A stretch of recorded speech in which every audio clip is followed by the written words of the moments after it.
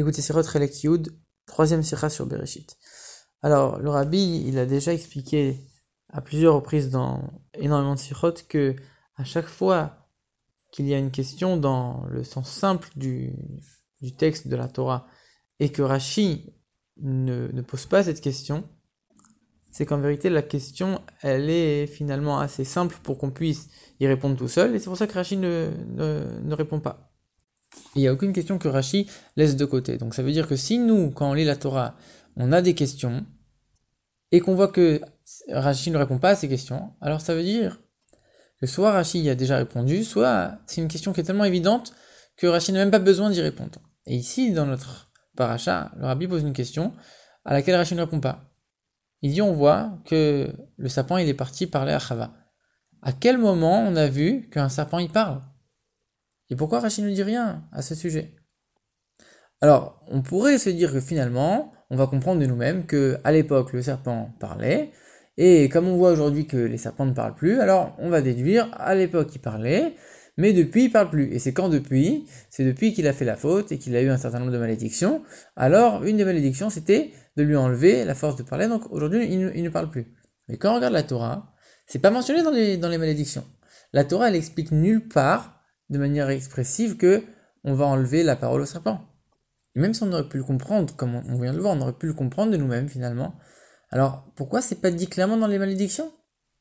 Alors a priori on pourrait dire que cette punition elle est incluse dans la phrase générale que Dieu il a dit au serpent en disant tu seras le plus maudit de tous les animaux. Et comme les autres animaux ne parlent pas, ça veut dire que finalement, si on dit que tu es le plus maudit, obligatoirement tu ne vas plus parler et tu ne seras plus rusé. Comme le verset dit qu'il était rusé, tu ne seras plus rusé, tu ne parleras plus. Puisque les autres, ils sont inférieurs à ça, donc toi tu seras encore inférieur à eux.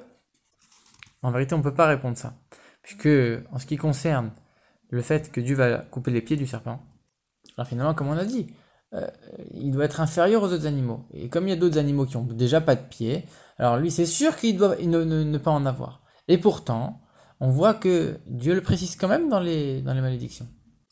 Alors, nous, on savait même pas que le serpent avait des pieds et que du coup, on lui a enlevé. Donc, quand la Torah nous raconte les choses, elle est obligée de nous dire, voilà, on va lui couper les jambes, il en avait avant, ok.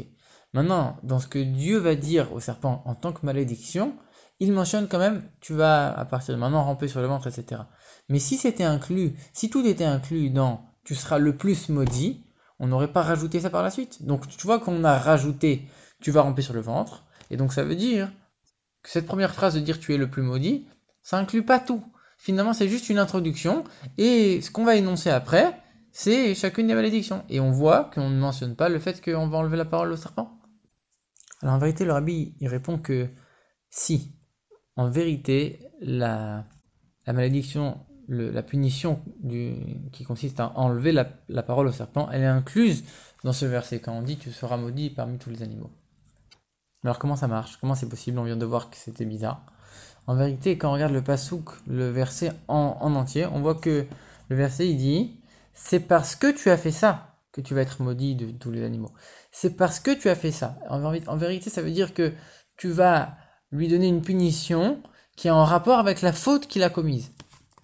Et comme la faute qu'il a commise, c'est d'aller parler et détourner Chava, comment il a fait pour parler et la détourner? Avec ruse et en lui parlant. Et donc du coup, ta punition, parce que tu as fait ça, alors maintenant on va te punir, on va t'enlever la parole. Et finalement, c'est évident.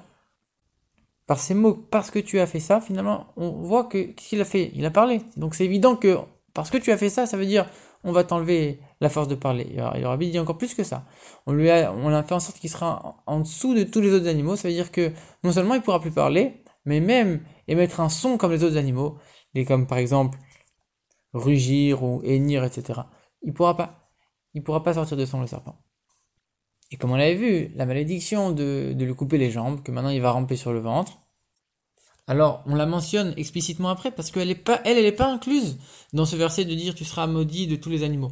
Parce que, comme on a dit, le verset dit tu seras maudit parce que tu as fait ça. Mais le fait d'avoir des pieds, c'est pas à cause de ça qu'il a fauté, c'est pas ça qui l'a aidé à fauter, c'est le fait de parler.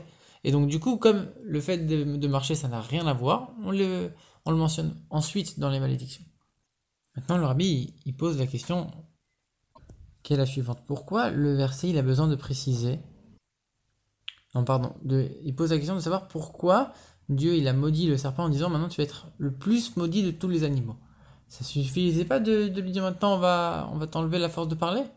Pourquoi on a besoin de dire maintenant tu vas être inférieur vraiment à tous les autres? Ça en vérité Rashi il répond déjà à ça dès qu'on mentionne que le serpent était rusé. Il dit le serpent c'était le plus rusé de tous les animaux. Rashi il mentionne tout de suite, il commente, il dit comme il était le plus rusé, alors sa chute elle a été encore plus grande. Il était le plus rusé, il deviendra le plus maudit.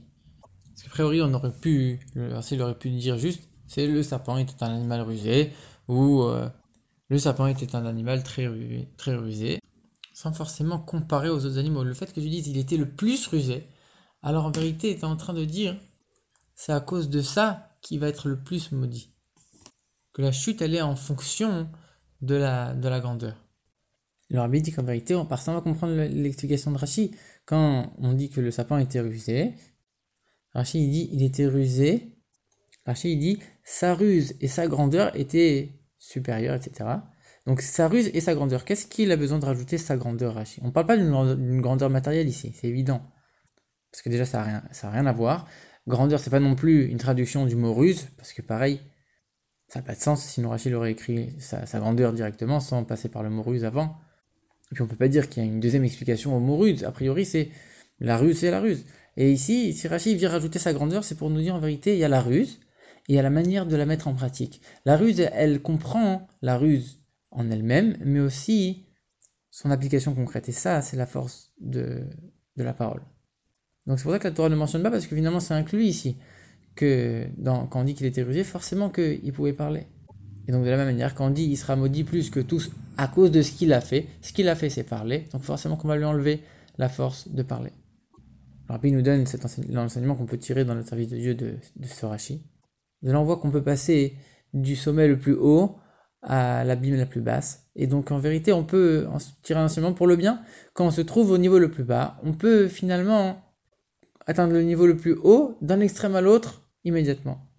Ça on le voit dans l'épisode des serpents brûlants qui ont piqué qui ont tué beaucoup de juifs dans le désert.